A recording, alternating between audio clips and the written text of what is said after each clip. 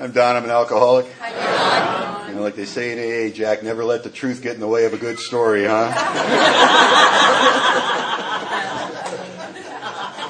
And I do want to thank Jack and Perry for picking me up at the airport, and Rick for taking such good care of me in the months leading up to here, letting me... And you know, you don't know what you're walking into in Alcoholics Anonymous. When you're invited, you just say yes. And there seemed to be something very important about the beef that was going to be served. I heard a lot about the beef. Oh, did I tell you we're having beef? Yeah, you told me, Rick, we're having beef. I got it. 6 times, buddy. We got beef in the States, I swear to God. Oh, you don't have beef like this. I'm telling you don't have beef like this. You know what, Rick, you're right. And I want to thank the guys who cooked tonight. That was unbelievable.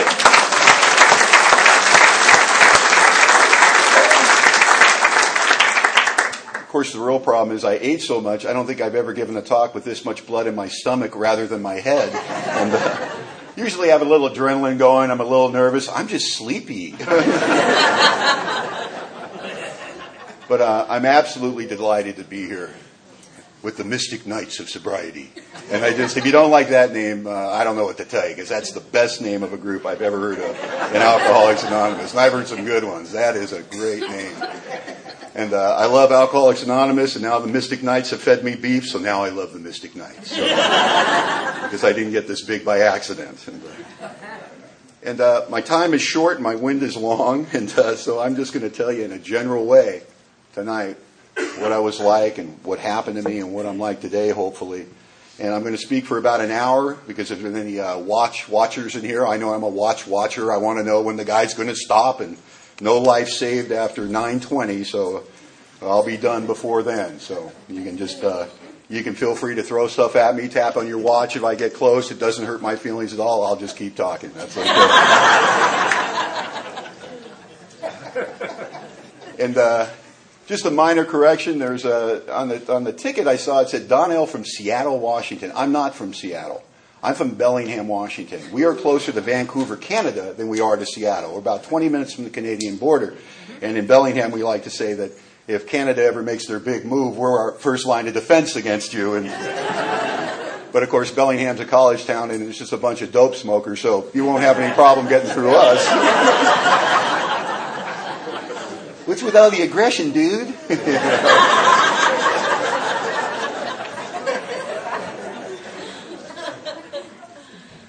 But my wife, Eileen, who's a good member of Alcoholics Anonymous, and I moved to the Bellingham area about 6 years ago from Los Angeles. So we kind of look at Seattle like L.A. with bad weather. So we don't go down to Seattle much, but we absolutely adore living in the Pacific Northwest and living in Bellingham.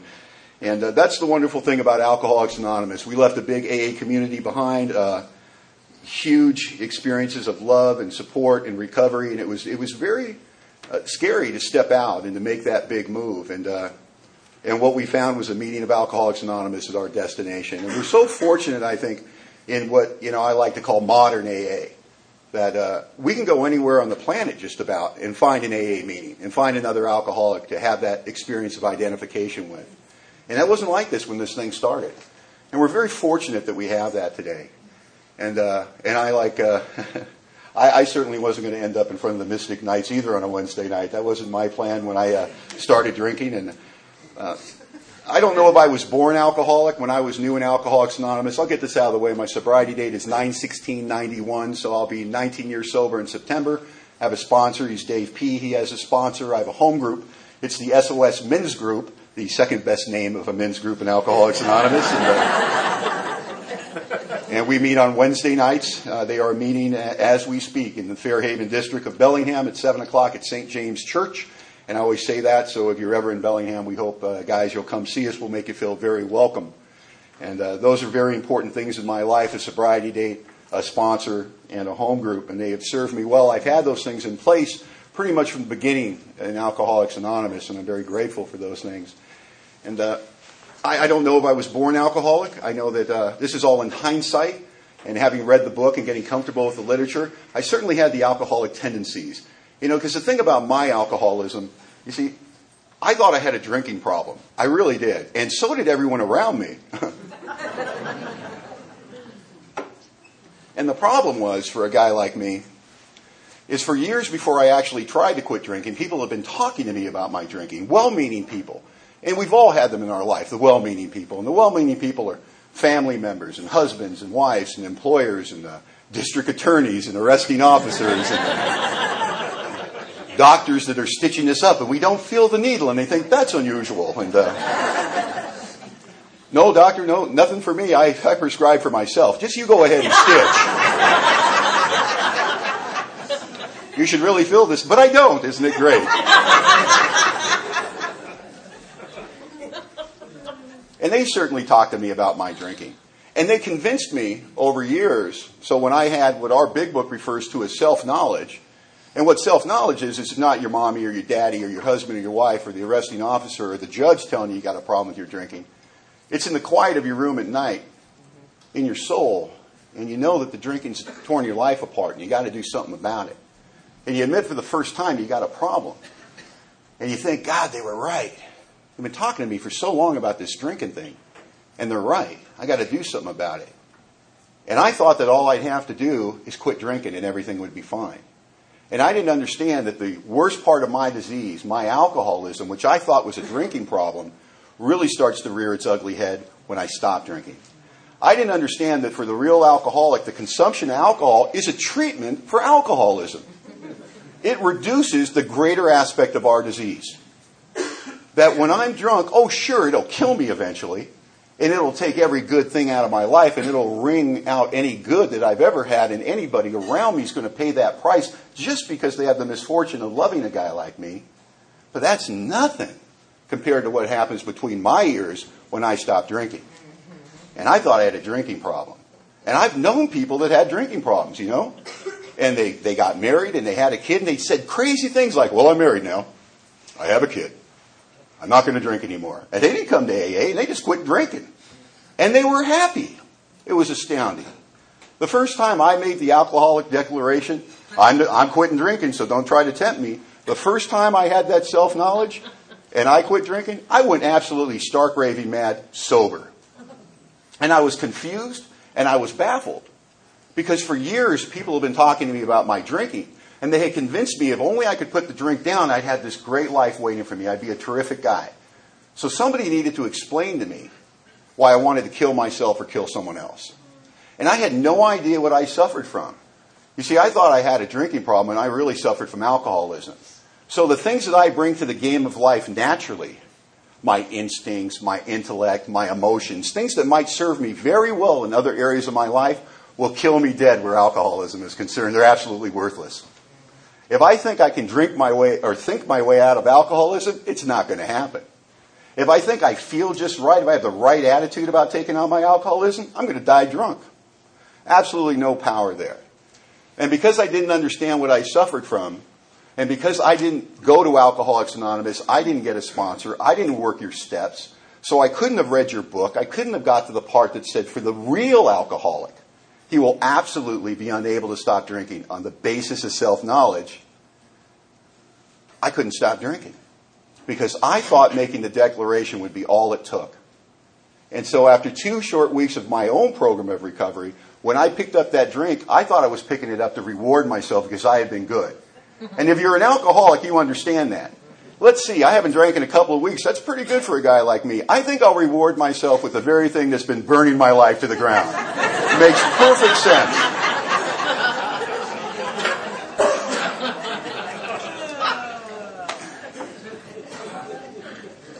And when I drink after a short period of recovery, whether it's 2 weeks, 2 minutes, or 2 months, it doesn't matter for a guy like me. I am not drinking to crash the car, lose a job, break a heart, skin a knuckle, break another promise. That's not why I drink. And I used to think I was drinking to get the edge off, you know? I was thinking I was drinking to reward myself, and I was going to be careful this time, and I wasn't going to go hang out with those guys, and I wasn't going to go back to that bar where I got in that trouble.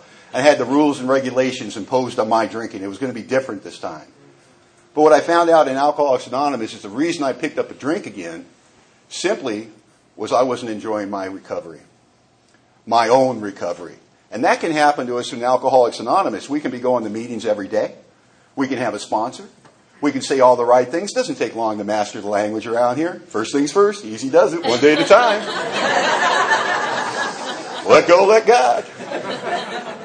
How you doing today, Don? I'm expecting a miracle.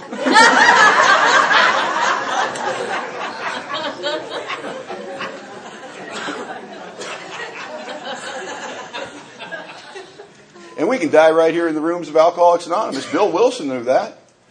Bill Wilson talks about the guy who quits drinking and doesn't do anything else except stops physically ingesting alcohol. Doesn't work any steps, isn't a service to anybody else, doesn't get involved, doesn't have a spiritual awakening, just quits drinking. And he does what I do when I quit drinking without Alcoholics Anonymous. He sounds like this. Don't miss it at all. Working better, feel better, exercising again. Don't know what that was all about. And Bill wrote in the book, as ex-problem drinkers, we laugh at such a sally. We know inwardly our man would do anything to take a half a dozen drinks in succession. And that's what I was. I was the guy that quit drinking on my own and watched my friends drink. Isn't that fun? Remember that? You don't change your playmates or the playgrounds, go to that same old drinking party? You go, no, man, I'm fine. Club soda, baby. Yeah. Inside your head screaming, I want a beer! I want to kill them all. So I was very confused about alcoholism, to say the least. I was bringing a knife to a gunfight, and it didn't work. I spent 6 years out there after I had that self-knowledge. It happened when I was 25 years old. I didn't make it to the program until I was 31. I never want to forget this last 6 years of my drinking. They weren't the fun part. The fun part is that part that sneaks into my room late at night, whispers lies to me in my own voice in my own head and tells me how good it used to be. Because it wasn't all bad. You know, it's funny, that voice that wants to kill me, the voice of my alcoholism, doesn't naturally talk to me about that last 6 years of drinking. I have to go to meetings of Alcoholics Anonymous and experience the gift of identifications, where one of you is proud enough and honest enough to tell the truth about what it was really like for you out there. And when you talk about how it was so salty and how it made you feel, and how you were hopeless, helpless, and hapless, and you talk about the things you did and where you went, I identify with you, and it gives me that gift of remembering. One of the prayers I pray every day is, God, give me the strength to remember. When I pray and meditate in the morning, I meditate on two things every morning. Now, there's a lot of other things I do, but I spend 5 minutes every morning meditating on what it was like. And I spend 5 minutes every morning meditating on what it's like today. And I'll tell you, if you do that, if you've never tried that, you will not have a bad day, I guarantee you. Because I clear my mind and I remember that last 6 years. And it's like a horrible picture show. It's the worst horror movie you've ever seen in your life. And it's starring me. That's the bad part. And after that, I start thinking about how good I've got it today. Simply by my membership in Alcoholics Anonymous. Look, I don't take it lightly that I was asked to come and do something like this. I never do. I think it's an honor and a privilege. But I think it's an honor and a privilege just to be a member of Alcoholics Anonymous. Just to be able to come to rooms like this with people like you and enjoy the gift of sobriety one more day.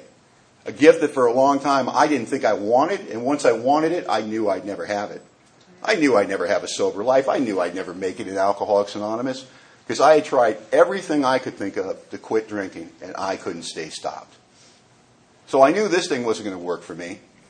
But when I came to Alcoholics Anonymous, I didn't even come here to quit drinking. I came here because I was in trouble. Imagine that. And I came in here to buy some time, figure out my next move, and get the heat off. And it's so funny how, looking back in hindsight and writing that first inventory, seeing all those alcoholic tendencies in my life long before I took the first drink. I mean, I'm selfish. I'm self-centered. I'm the kind of alcoholic that knows how he looks in 17 different angles at all times. I'm the kind of self-obsessed alcoholic. I'll get you in a corner and talk incessantly about myself for a half an hour straight. Realize I'm doing that and go, wait a minute. That's enough about me. What do you think of me? And,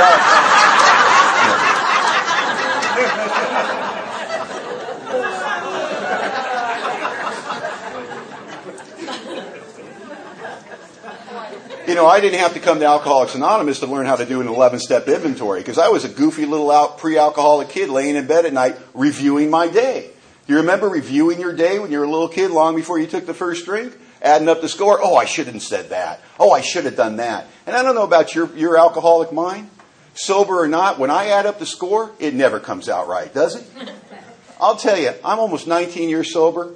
I have the gift of sobriety in my life, the gift of sponsorship. I sponsor men. I have a big, hairy, full, beautiful AA life. Yet, if I want to screw up my day, all I got to do is go, well, I think I'll schedule about a half an hour. I'm going to go sit on the couch, cross my legs, and I'm going to think about every area of my life for a while. And when I'm done with that, it just doesn't come out right. I just do not have a head that produces comforting thoughts on its own. My thoughts today are for amusement only. I have absolutely... Now, I'm not saying my head is always terrible. I'm just saying it's inconsistent. I cannot count on my head to give me good, consistent feedback. I just don't count on it. Now, why do you think that is? Do you think it's maybe because in our book it's clearly stated that the problem resides mainly in our mind? What does that mean? If you're new, this is what it means. If the problem resides mainly in your mind, this is never going to fix this. You can't take a broken tool and go fix a broken tool. It doesn't work. I need things outside of my intellect and my thinking to fix me. I need the power of God. I need the perception of a sponsor. I need the steps of Alcoholics Anonymous. I need the fellowship that happens here. I need your perception of my life because at any given moment, my perception's off. I'll tell you, alcoholism is definitely doing the same thing, expecting different results. That is the insidious insanity of the first drink. But we don't just do that with drinking. Pain is no teacher for alcoholics. We seem to enjoy pain. I was like that from the gate. I remember being 5 years old, goofy little pre-alcoholic, sitting in the sewing room, and I looked to my right, and there was an electrical outlet. And I looked at my fingers, and there was a bobby pin. And I remember thinking, looks like it'll fit. Bam! And I got shot across the room, and my fingers are smoking, and my hair is standing straight up. And I remember thinking, did that just happen?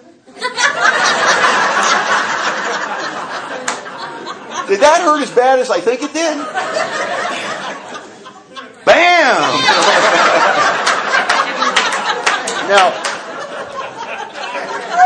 Now, based on the way that I lived my life until I came to Alcoholics Anonymous, I guarantee you I would have went for 3, but I was unconscious. It's the only thing that stopped me. And I did that with my life. I took the vehicle of my life and I'd slam into that wall, I'd throw it in reverse and slam into that wall and throw it in reverse. There's a hole here somewhere, you got to hang in there. If you're going to be an alcoholic, if you're going to go the distance, you can't let a little thing like looking bad stop you. And I loved the early part of my drinking because when I got drunk for the first time, I wasn't even drinking to get drunk. I was drinking to fit in. And that wasn't my first drink. Not interested in my first drink. Cute information. I don't really see why it's important. But I am interested in my first drunk because that's where I got enough alcohol on board in one setting to get there. You see, alcohol, as much as anything, it transports me. It takes me to the land of I don't care. And I love that address. That's where I wanted to live my entire life. I love the effect produced by alcohol. What is the effect? Is the effect that I think I'm better looking than I really am and I have the courage to walk across the room and ask that pretty girl to dance? Yeah, but no. The effect for me, in a word, is relief. It's relief from what swirls around in my head in a sober state. But in a sober state, I had nothing to compare it to until I threw my first drunk. And I was drinking with the guys I played high school basketball with. We were having a good time. And what was on tap that night was Old English 800. And that is a fine malt beverage if there ever was one. And I remember it was somewhere around that second can of malt liquor. I had a feeling come over me from my toes to my head that filled me from the inside out. And in that moment, everything changed. Yet everything stayed the same. I looked at these guys that I liked, had a great affection for, I played ball with. And now I love these guys. And I turned into a goober and I started telling them about it. And, I love you guys. We're going to be together forever. And I was listening to that rock and roll coming out of that cheap stereo in that rickety car. We drove up to the Hollywood Reservoir and I thought that was the most beautiful sound I'd ever heard. Got all emotional. And we're up in the Hollywood Hills in Southern California looking down at this concrete pond, which was the reservoir, and the sun was getting low and the sunlight's kind of sparkling on it. I thought it was the most beautiful thing I'd ever seen in my life. And then I experienced something that I was to experience every time I drink. I start to think. And what I thought was, I should get down to that water. Now, the hillside we're on is a scrub brush with just chaparral and scrub oak on it. It's about a 45-degree angle, and I start walking down the hill to get down to that beautiful water.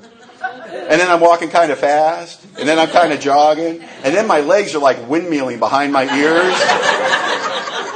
And then I fell, and it was like sky, earth, sky, earth, sky, earth, sky, earth. And I slammed into this scrub oak, full speed, and I just hit this tree and just stopped. Bam! And I was an athlete. And when you're an athlete, you almost instantly are able to ascertain what's happened to you in anytime you make contact. And what I remember thinking was, I'm going to be really hurt.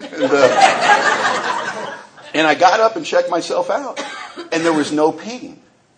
Now, this is my first drunk, and I'm already acquiring valuable information that's going to serve me for the rest of my drinking career. If I drink enough alcohol, there's no pain. And I love the idea of no pain. You guys in the gym and you're lifting that heavy iron, no pain, no gain. I got my own expression, no pain, no pain.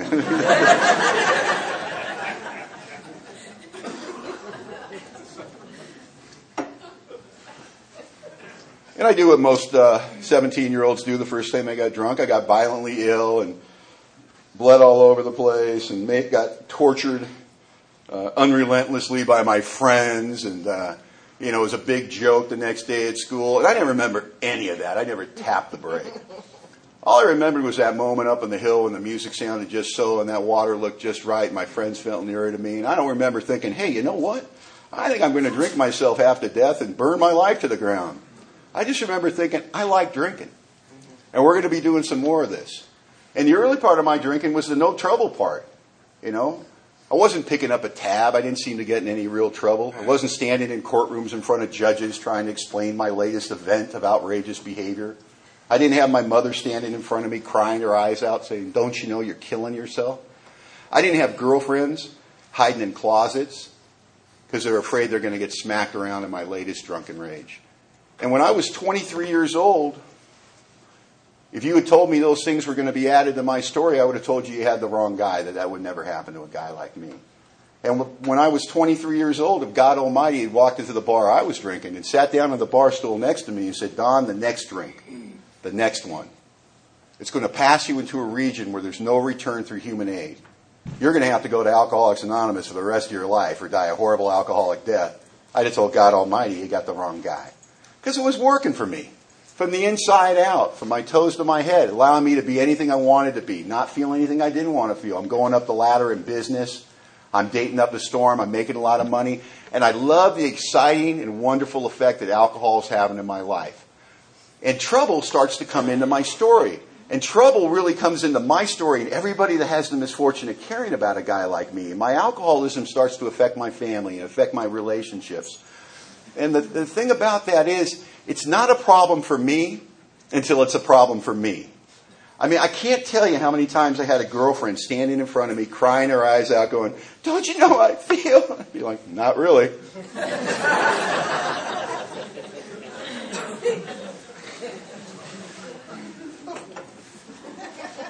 And I wish that the pain that other people experience, both emotional and physical, as a result of the actions a guy like me takes sometimes when I drink, is some stimuli to me to change. But it's not. In fact, this isn't just about my alcoholism. This isn't just about what happens when I drink. To date, as I stand in front of you, do you know I have yet to work on a problem I don't have? Isn't that something? How many times are we the last ones to know? How many times do we write an inventory in Alcoholics Anonymous, sitting across from a sponsor who knows us better than we know ourselves, and they're just waiting, please, maybe he'll see it this time. And you say, you know what?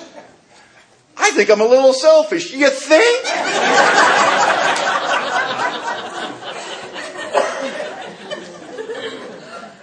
I've been thinking, Spons, that maybe, just maybe, I had a part in that car wreck. Maybe! I love that stuff. And I drank and I drank and I drank. And it got worse. I remember after I had self-knowledge for the first time and I went on that 6-year odyssey of everything you read about in chapter 3, various vain attempts to control and enjoy my drinking, brief periods of recovery followed always by a still worse relapse, a feeling I was regaining control to find out I'd lost even more control. And my life just spiraled down. And I started, acquiring the things that you're going to have to acquire if you're going to go the distance with your alcoholism. And I got the 2 best friends I ever had when I was drinking. I got them in place in my life, and I kept them right up to the day I walked into Alcoholics Anonymous and long after I was here. And that's justification and rationalization. And if you're going to be an alcoholic and you're going to go the distance, you're going to have to be able to justify and rationalize your bad action. You're going to have to be able to go to jail and then have people just mortified about that. And you're going to be able to have to say with a straight face something like this: oh, well, everybody goes to jail once in a while. Everybody crashes a car once in a while. Everybody loses a job once in a while. Breaks somebody's heart once in a while. Gets sick once in a while. Wrecks a marriage once in a while. You got to be able to say these things, and you have to be able to believe them. You see, my alcoholism demands that I believe the lies I have to tell myself in order to defend my right to take another drink. Because if I ever have to take a long, hard look at my own behavior and what's really going on behind the mask, I might have to do something about my drinking, and I can't have that. I can't have that. It's too valuable to me. You don't understand the terror that comes into my life almost immediately now when I don't take a drink of alcohol. I used to be able to put together a couple of weeks, a couple of months, but towards the end of my drinking, it happens so quick. I'll get out of jail and I'll think I'm going to quit drinking, and I know it, and I mean it. I mean it with every fiber in my being. And I used to be able to ride that for a month, maybe 2 months, not take a drink. And now it's 2 days later and I'm going out of my mind and I've got to drink. The periods between my drunks are getting closer and closer. I can't seem to put any real time together anymore, and I'm scared. And I've made so many sweet promises about my drinking for so long to so many people, I don't even talk about it anymore. I'm afraid to whisper that I'm thinking about doing something about my drinking because they might watch me and I'll let them down one more time. I'm discovering that I drink even more when I try to control and enjoy it. I drink even more when I try to quit. I do better and seem to get in less trouble when I'm not trying to quit. A lot of the biggest, most dramatic things came into my life, came into my story when I was in the process of trying not to drink. There's something about an alcoholic trying not to drink on their own willpower that when we finally do pick up that drink, it's like being shot out of a cannon, isn't it? I can't explain that kind of relief to normal people. They don't understand what it's like. Because you can't explain to somebody, you don't understand, I didn't drink for 72 hours.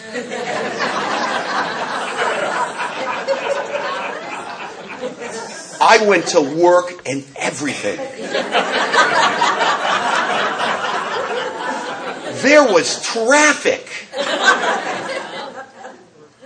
But I don't understand why you stole all the rent money and went out on that run for 4 weeks. It was a bad 3 days. It was tense.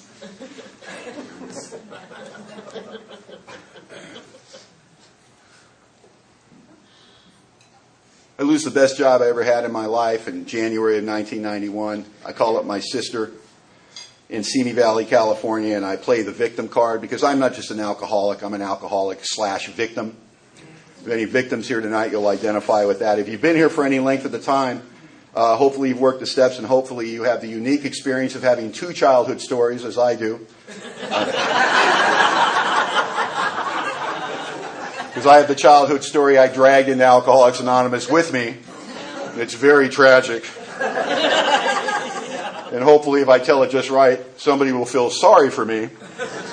That was always my intention when I told that story. And it's a story about my mom's alcoholism and my dad who deserted the family and never looked back when I was 2 years old, and the gang-infested neighborhood I grew up in, and my mom picking up guys in the bar and being 7 years old and having to walk across my mom and some drunken guy I don't know naked in our living room to get some Cheerios to go to work. It just sounds bad, doesn't it? Oh, poor kid, you know. You can just see me in my footies, can't you? You know, just, my little blankie, it's just, And then, of course, you know, you come to Alcoholics Anonymous, you get a sponsor, and they take you kicking and screaming through the steps. And what happened for me is what the book talks about. I got down in black and white what really happened. And it's astounding the things I conveniently forgot on my way to Alcoholics Anonymous, you know. You know, I had a mom that raised 3 kids on her own, never took a dime of help, support, welfare, nothing. Took 2 buses to work, 2 buses back to put food on that table. She had a tough life. I never thanked her for it when I was drinking. That woman sacrificed everything so we would have food and clothes on our back. And she suffered from alcoholism. She was a woman alcoholic with no answer. And I never said thank you until I got sober. You know, a woman that did that much for us, yet by the time I came to AA, I was filled with spite and rage and venom for that woman. And that's called a lack of perception. There's something wrong with my perception of reality. It makes me see things that aren't there, and I don't see the things that are there. And I'll tell you, the biggest mistake a loving God ever made with a guy like me is he made my eyes looking outward instead of inward. And if nothing else, Alcoholics Anonymous and the process of the steps, and the inventory process in particular, and the continuance of that process in the 10-step on a daily basis, has allowed me to take my eyes off of you and put them on me, which is coincidentally where my life is lived. I found out something astounding in Alcoholics Anonymous, that the quality of my life is based on the quality of my actions. Not my feelings, not my emotions, not my thinking, but the quality of my actions. And I had to almost die and come to a simple, loving program called Alcoholics Anonymous to learn these things that they've been trying to teach me my whole life. But I couldn't hear them because they didn't have what I had. I had to hear it from a broken down carpenter who I met, who was my first sponsor in Alcoholics Anonymous, and we shared the gift of identification. And like the book said, he was able to win my entire confidence in a couple of hours. So now I'm lying up at my sister's house. She says, you can come stay at my house, Donald, but if you drink, you're out of my house. And I tell my sister, who I love as much as anyone on the planet, I won't drink, I promise. And I drank every day in that house for 8 months until I got sober. And if you don't know how you do that when they're watching you, well, maybe you're not a sneaky rat like I am. I got no problem drinking around your schedule. What time do you go to work? 7 a.m.? Bar's open. And at the end of my drinking, I'm not drinking to kid myself I'm better looking or that my friends feel closer to me or any of that nonsense. I'm doing oblivion drinking. I'm doing light switch drinking. I'm getting the whiskey on board hard enough and fast enough to shut off my head so I can get drunk and go into a blackout. So I can pass out in this room I'm mooching off of my family. So I can come out of the blackout to meet the hideous 4 horsemen. Terror, frustration, bewilderment, despair. They sat on the end of the bed in this room I'm mooching off of my sister. And they waited for me to come up from my drunk, and then they would talk to me in my own head and my own voice, and they'd make statements and ask me questions. They'd say, who are you going to hurt today, Don? Who are you going to rip off today, Don? You know, Don, you've taken every good thing that's ever come your way, and you've just torn it to shreds. How's it going to end for a guy like you? And now you're with the last relative of anything to do with you, and you're stealing from her purse, and you're stealing your niece's Girl Scout money? You're an animal. What the hell's wrong with you? And I don't know what you do with a head like that on a hangover morning, but I just take another pull off the jug. And I thought I was going to end that way. See, I had surrendered to alcoholism without knowing what it was. I knew I'd never get sober. I knew I was going to die drunk. There was no more fight left in me. I wished for the end. The best I could do was drink and shut off my head. All the fun was gone. And I'd sit there at night drunk and wonder what had happened to my life. And remember a time when I was young and I played ball and I had friends and I had a future. And I wonder where it all went and how it got so bad so fast and how I would do anything to have it back and knowing it was beyond my grasp and how it would never be okay for a guy like me. I got an unemployment check in September of 91. I went up to my brother-in-law, Larry, and said, hey, Larry, I got my check. Can I borrow your card? He asked me a strange question. He said, Don, will you be coming back? And the reason he asked me that question is I had borrowed his car a few times that summer and gone out on little vacations, we'll call them. And I'm an alcoholic. The 12 and 12 says my outstanding characteristic is defiance. So I got right in Larry's face and said, how dare you, Larry? You know, the last time this happened, I apologized. I opened my heart to you. I was vulnerable. And now you're coming down on me. I don't really need this crap, Larry. And Larry felt terrible. And he took the keys out, and I snatched the keys, and I'm going out to this man's car whose home I'm living in for free with my alcoholism. And I remember thinking, there better be gas in it. The grandiosity of the alcoholic, the delusions of entitlement. And it gets worse when we get sober. This is when I'm drinking. Can you imagine what I was like when I got sober and I did the world that big favor? Well, I'm sober, you know. The whole world should stop and take notice. Jesus, Don got sober. Let's get the parade committee together. I go down to the local liquor store to cash my check because that's where alcoholics of my type cash their unemployment checks. And I have what the book refers to as the thought that precedes the first drink, which in my head sounds like this: what's in a half pint? And I buy the half pint gets lonely, and I drink another half pint, and I think, I can go visit those friends in the valley and be back in 45 minutes, and I'm gone. 3 days later, I'm driving up the hill to face that family I've done over one more time. I've taken their hope, their faith, and their trust, and I've torn it to shreds. And you need to understand this, that driving up the hill to see that family, I love them no less than I love them at this very moment. And I love my family tremendously. You say, I got a problem. I can't serve two masters. I only got time to serve one. And that's King Alcohol. And you get between me and a drink, it's nothing personal. It's almost businesslike. I'm getting to the drink. I'm going around you. I'm going through you. I'm manipulating you. I'm telling you what you want to hear. But bet your bottom dollar, I'm getting to the drink. But I don't know anything about alcoholism, so I don't know how to explain that to you. So I say things like this. I'm sorry. I don't mean to treat you this way. I don't know how it happened. I'm really, really sorry. And I mean it so much when I say it, but it got really hard for my family to believe that and give me those second and those third and those 30th chances when I roared through their life year after year after year. I walk into that house and I find out my brother-in-law wanted to report the car stolen, and my sister is negotiating him down to a missing persons report. And the police are on their way up to do the follow-up work. Now, I don't know if you've ever been up for 3 days drinking and doing outside issues. But the police usually aren't who you want to talk to. I had warrants for my arrest in 2 counties, so I start yelling at my sister, I got warrants, I'm going to jail. Thanks a lot, because now it's her fault. I go outside to wait for the police because I don't want the interview to go on in front of the family. I have no idea what I'm going to be saying, but I'm fairly certain I'll be lying. And the black and white unit rolls up, and on the side of the black and white unit it says, Canine Unit. And I think, great, they brought the dog. Like I'm in any shape to make a run for it. And the cop gets out and he started asking me those hard, tough questions like, where were you? And most of what I remember is illegal, so I'm lying. I'm making up a story. And he starts looking at my eyes really hard, and I break his gaze, so he breaks with me. And so now we're kind of dancing and shuffling in the front of the house. And I don't feel well. I'm getting nervous. And I see the dog in the back seat, and I just want to divert his attention. And I point at the dog, and I go, hey, is that your partner? And he says, yes, it is. And he walks over, and he opens the door, and this dog gets out, German Shepherd. Beautiful dog, not a hair out of place, like a Rin Tin Tin reincarnate. And with no prompting on my part, he started to relay facts to me about the dog's life. The dog is 3 years past retirement age. They can't retire him. He's too good. The dog has participated in more arrests than any dog in the history of Ventura County. The dog has participated in more arrests and rescues than any dog in the history of Ventura or Los Angeles County. This dog was so phenomenal that the officers took a collection out of pocket where they sent him over to Europe for international competition where he kicked butt on German Shepherds.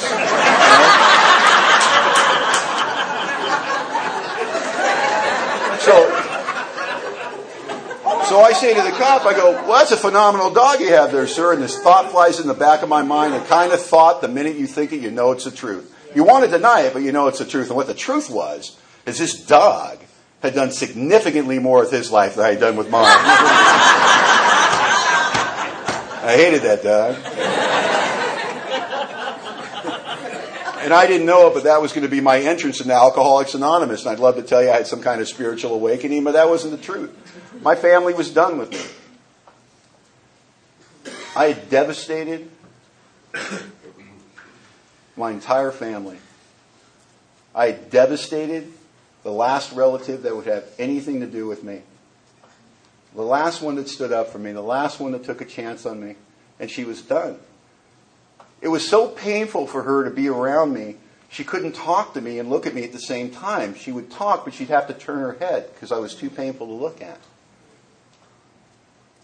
And she wanted me out of her house, and I didn't want to be homeless. I had nowhere to go. And I begged her, because I'm not above begging.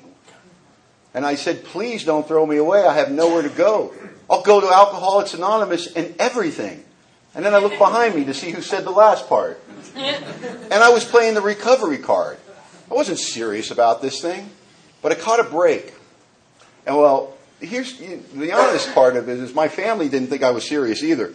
My first 2 weeks in Alcoholics Anonymous, my sister was taking me to meetings and picking me up from meetings.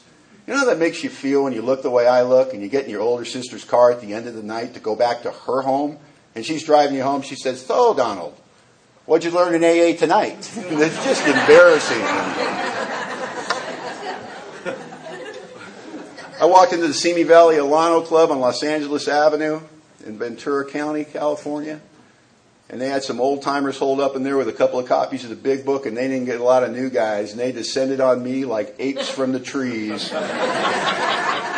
They were going to save me that night. I don't remember my first evening in Alcoholics Anonymous. I remember very little of my second night in Alcoholics Anonymous, but I do remember at my second night of Alcoholics Anonymous, a big guy named Lou I walked up to me with a little bald-headed guy with wire-rimmed glasses and said, "Hey, Don, this is Mark. Mark's going to be your sponsor." See, my first home group in Alcoholics Anonymous used to believe that picking a sponsor was far too important a decision to be left in the hands of a newcomer. And they used to see, and that stuff you hear float around AA, oh, you need to get a sponsor. Find somebody that has what you want. Let me explain to you what I want when I'm new in Alcoholics Anonymous. I'm looking for a pharmaceutical rep with a spare Cadillac. I'm looking for the baddest, hippest, slickest, coolest, cruising the chicks, cruising the newcomer chicks, making fun of the old timers, never read the book, sitting in the back, laughing at people who actually take this thing seriously. I'm going to pick the guy that's going to die from alcoholism to be my sponsor. That's how sick I am when I get here. Instead, they assigned me a sponsor, which I don't know anything about AA. I didn't know that you could pick. If I'd known I could pick, I'd have picked somebody else. Because this guy was lame. He was quiet, and he talked funny, and he loved AA, and he had a book, and it was highlighted.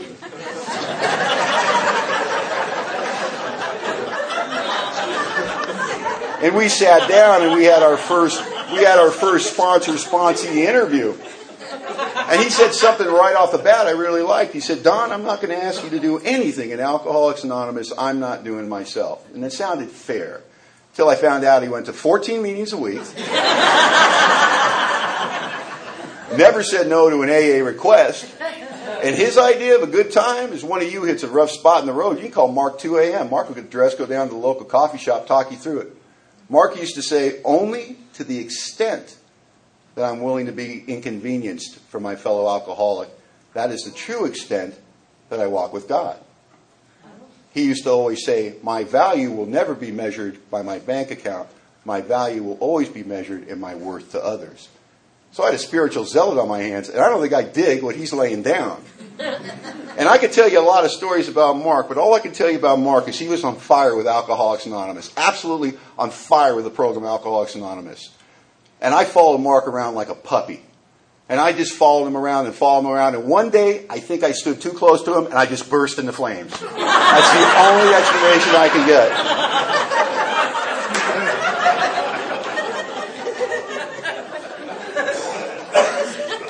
Because one day I'm in AA making fun of AA, making fun of the slogans, making fun of how lame it is. And, the slogans. My favorite was like my fourth meeting. This old guy comes up to me and he goes, "Hey, Don, if you don't drink, you won't get drunk." And I remember thinking, ooh, you must be the president.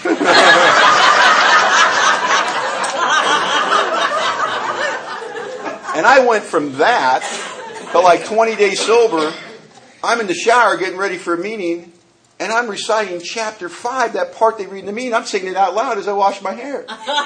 Rarely we see a person fail, thoroughly follows our path. And I catch myself doing it. And I go, am I liking this stuff? Because I don't want this to be the answer. Because I had a book sponsor, and you got a book sponsor, they'll point out, they won't pull any punches. They won't say things like, "Oh, don't worry about that. You can worry about the steps later." They'll know the book. They'll know that time is of the essence. They'll get you into the steps, bam, immediately.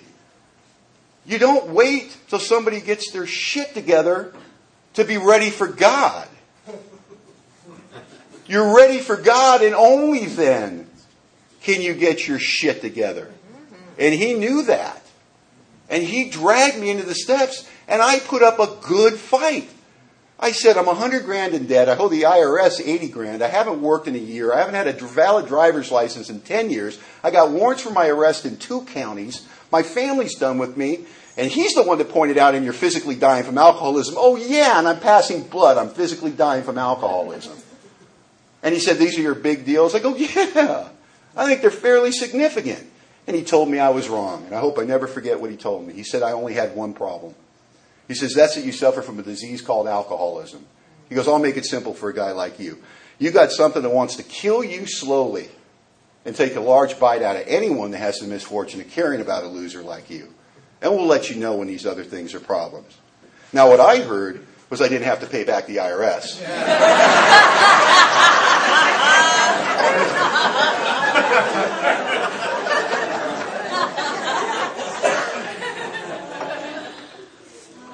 And why I think it's so important that we have new people that come into the program, and if you read the history of AA and you read the way they did the steps immediately.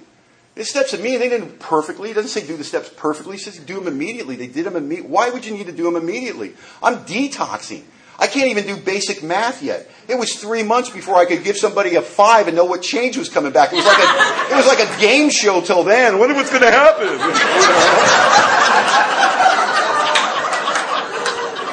The circuits weren't hitting.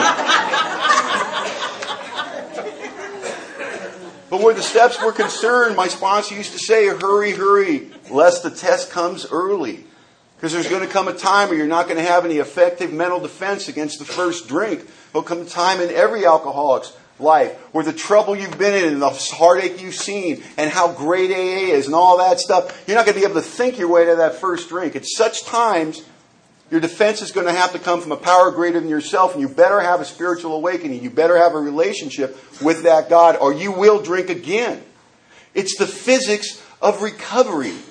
He gave me the formula. He didn't pull any punches. He didn't look at a 31-year-old man who was a complete failure at the game of life and go, God, I can't make him do this stuff. Can't make him write an inventory. Look at the shape he's in. Doesn't even have a car. He has warrants for his arrest. He's full of fear. He's shaky. He's trembling. He does not smell well. You know?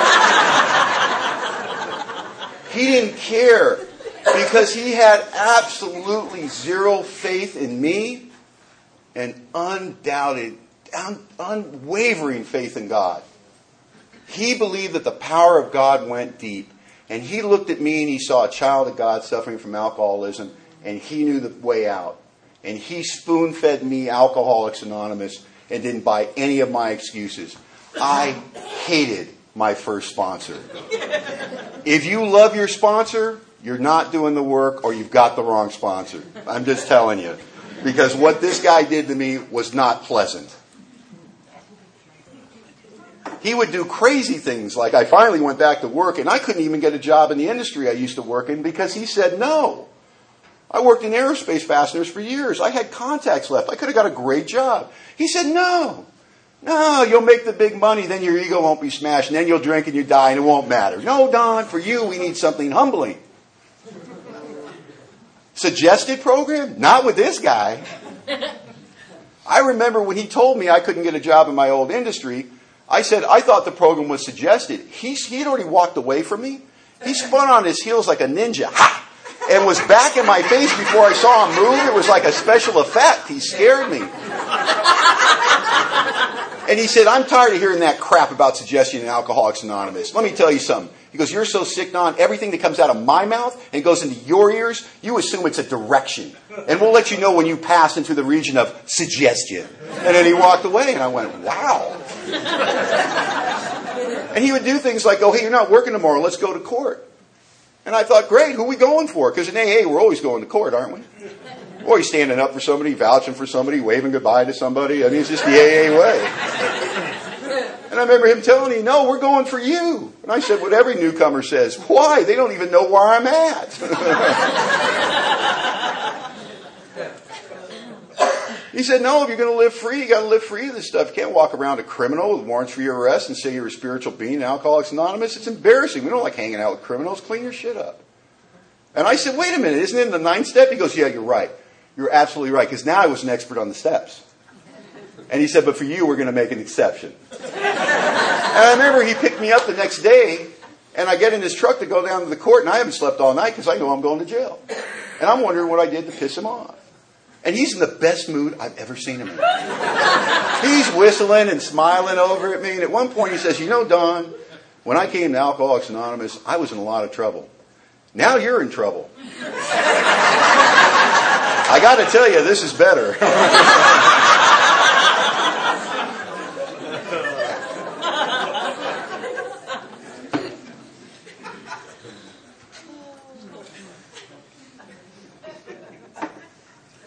I wouldn't write my inventory. And I went crazy in the rooms of Alcoholics Anonymous, going to 14 meetings a week with commitments, talking all the fun talk that we talk around here. When I got shared on, people levitated. It was very spiritual. My alcoholism was killing me between my ears, and I couldn't talk to anybody about it. My sponsor said, you're not going to get any relief till you write your inventory. You've stalled on your step work. He goes, you're not in the moment. I said, what do you mean? He goes, oh, you're in the past and remorse. You're in the future and worry. You're not in the moment. You won't be in the moment until you write your inventory and share in the fifth step and do 6 and 7 and 8 and 9. You won't. You won't get any relief. You're going to live in the past or worry about the future. He goes, and Don, the moment's the only place you can meet God. The moment. What's he talking about? I got a head like a beehive. And I would talk to him and go, what are you talking about? He goes, Don, right now, you and me in the meeting hall, standing here, are we okay? I go, yeah, but tomorrow. He goes, up, you just left the moment. And I didn't know what he was talking about. And I was going to leave AA. I was probably 6, 7 months sober, and I was going to quit AA. And it was a sad day. I was working construction. I was terrible. I had a nickname on the job site, the Bleeder. And I was terrible at that job. I hated my sponsor. I hated AA because I wasn't working my steps. And now, like every alcoholic, when I'm uncomfortable on the inside, it must be something wrong on what's outside of me. I've lost that perception. My eyes are on you again. It's the meetings. It's my sponsor. It's AA. It doesn't work. I remember I got up at 4:30 in the morning to go to work, and I'm walking down the hill where I'm still living at my sister's house and getting sober in her house. And I'm thinking about how sad it is that AA turned out to be something that didn't work for me either. And I'm thinking about I'll go to the meeting that night and I'll resign. And if there's something I have to sign, I'll sign it. It's okay. But I just can't do this anymore because I'm going crazy. And I'm not sleeping at night, and I'm going to 2 meetings of AA every evening, and nothing's making me feel better. And it's quiet and it's dark. It's quiet and dark everywhere in the world at 4:30 in the morning. And I've got my little framing bags, my little Playmate lunch pail with my cheap meat sandwiches because it's all I can afford. And I'm just sad. And then I saw him, and a couple of dogs that got out of the neighbor's house, I suppose. A couple of big Rottweilers, beautiful dogs, and they're just doing what Rottweilers do at 4:30 in the morning when they get out of their yard. They're jumping over hedges and they're rolling on their back and they're just playing with each other. And it stopped me in my tracks, and I was watching them because they were having such a good time. And I got to tell you, it lifted my spirits. And then they saw me, and they looked at each other. And they looked at me, and they looked at each other, and they charged me. And I'm a big tough guy, right? I started screaming like a 6-year-old girl. Ah! I dropped my bags down, and I'm fending them off like some sissy matador. Get away! And they're coming at my feet. And then they're breaking off, and they're coming around thinking, oh, my God, they're flanking me. They're flanking me.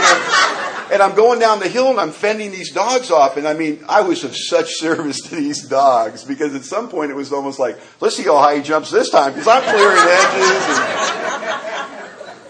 And I get to the bottom of the hill, and the dogs run off, and now I'm not leaving AA. At least not till I tell my sponsor my latest tale of woe.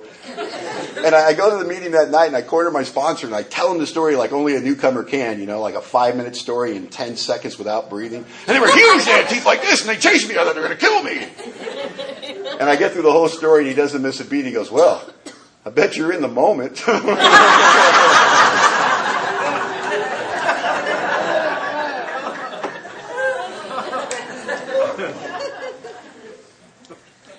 So I wrote my inventory, finished my inventory, went through my step work, had a spiritual awakening, and lived happily ever after. And that's not what our book says.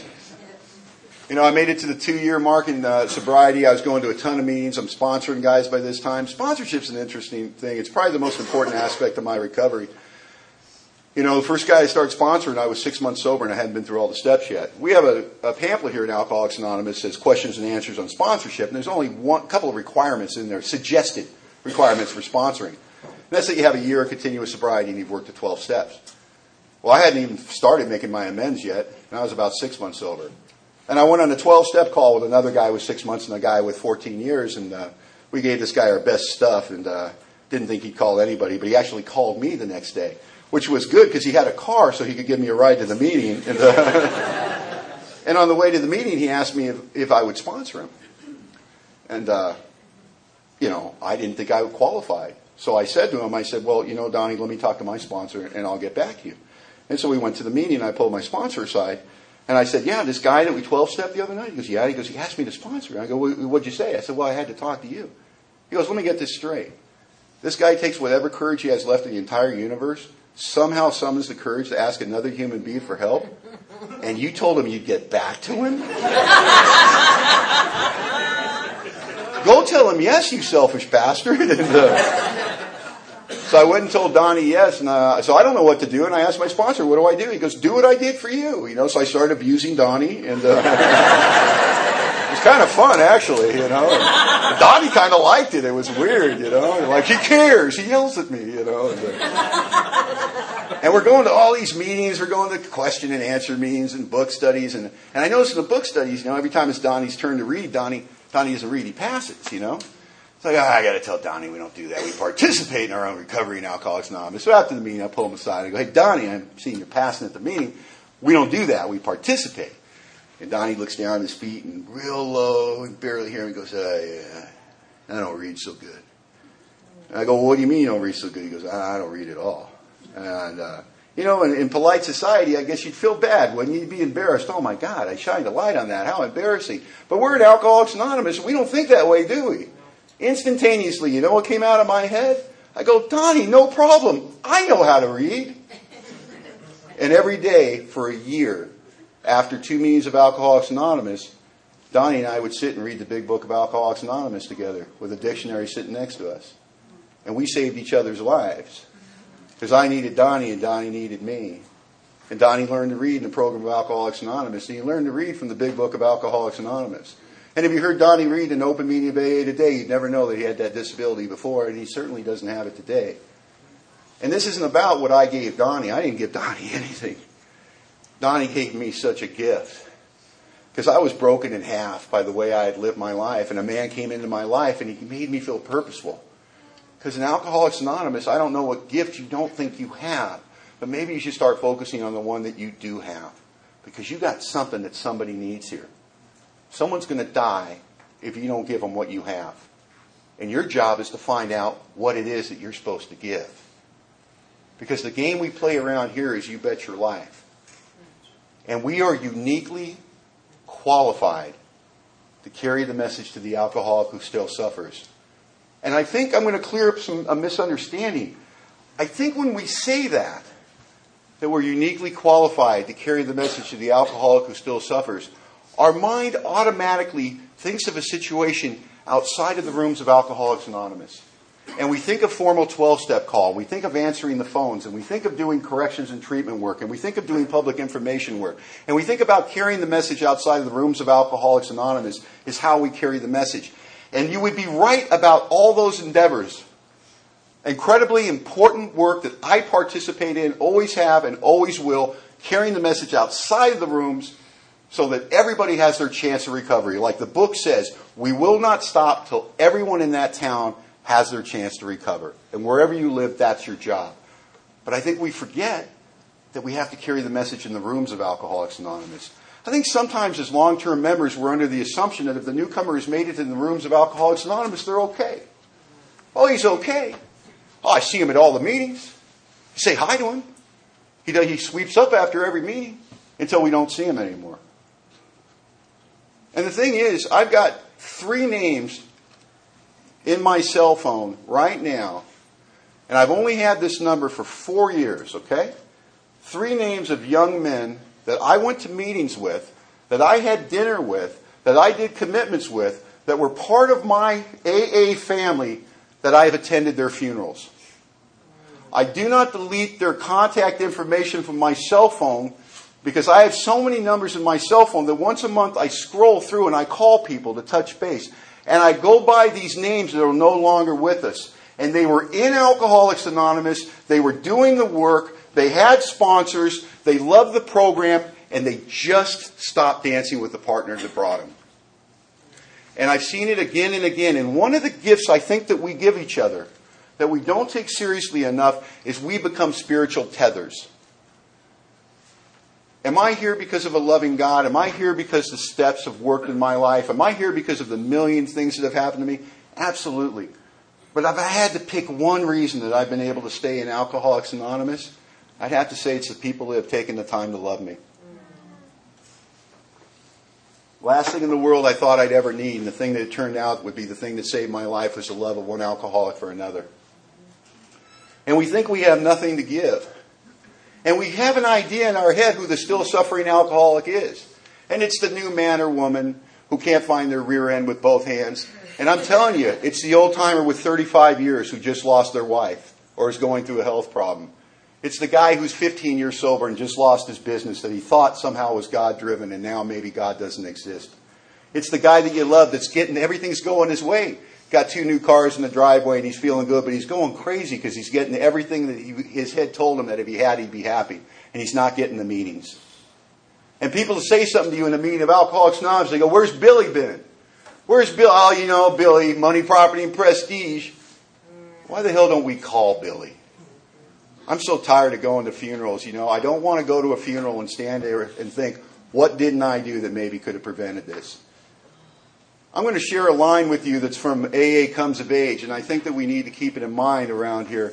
And it says the first men and women of Alcoholics Anonymous, first 100 men and women of Alcoholics Anonymous, took each other's inventory often and firmly. You see, I will risk your friendship and I will risk your approval to save your life. My first sponsor used to say, "Hate me now and love me later." And I hated my first sponsor when he took me through this process. And now I stand in front of you tonight, 19 years sober, and say, that man saved my life because he loved me enough that he was willing to risk my wrath to tell me the truth. He saved my life. And men and women in Alcoholics Anonymous continue to save my life today when you're willing to share from the heart, the language of the heart, what's really going on with you and how you really feel. You see, I don't want this stuff to ever become some ethereal book study where we break down what Bill really meant and why he changed the word from shortcoming to character defect. I don't care. You see, what I know is Alcoholics Anonymous broken down simply is love and service. And that's all it's ever been. One alcoholic talking to another alcoholic to reduce his feelings of difference so he can start to take actions he does not yet believe in. And I'll tell you what, if you've ever dug a ditch, there's 2 experiences. You dig it alone, it's one of the worst things in the world to ever do. You dig it with a friend, it almost digs itself. And one of the things that I try to remember is the biggest gift that my sponsor ever gave me, and my sponsors continue to give me today, is not their knowledge of the big book, or their knowledge of the service structure, or their sober experience in their marriages. These things are all valuable to me, and I partake in their knowledge. But what they're willing to give me more than anything is their time. I would rather see a sunset than hear a sermon anytime.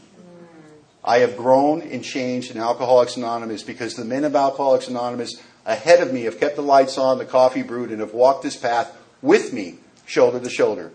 I never want to be a used to. And you know who they are.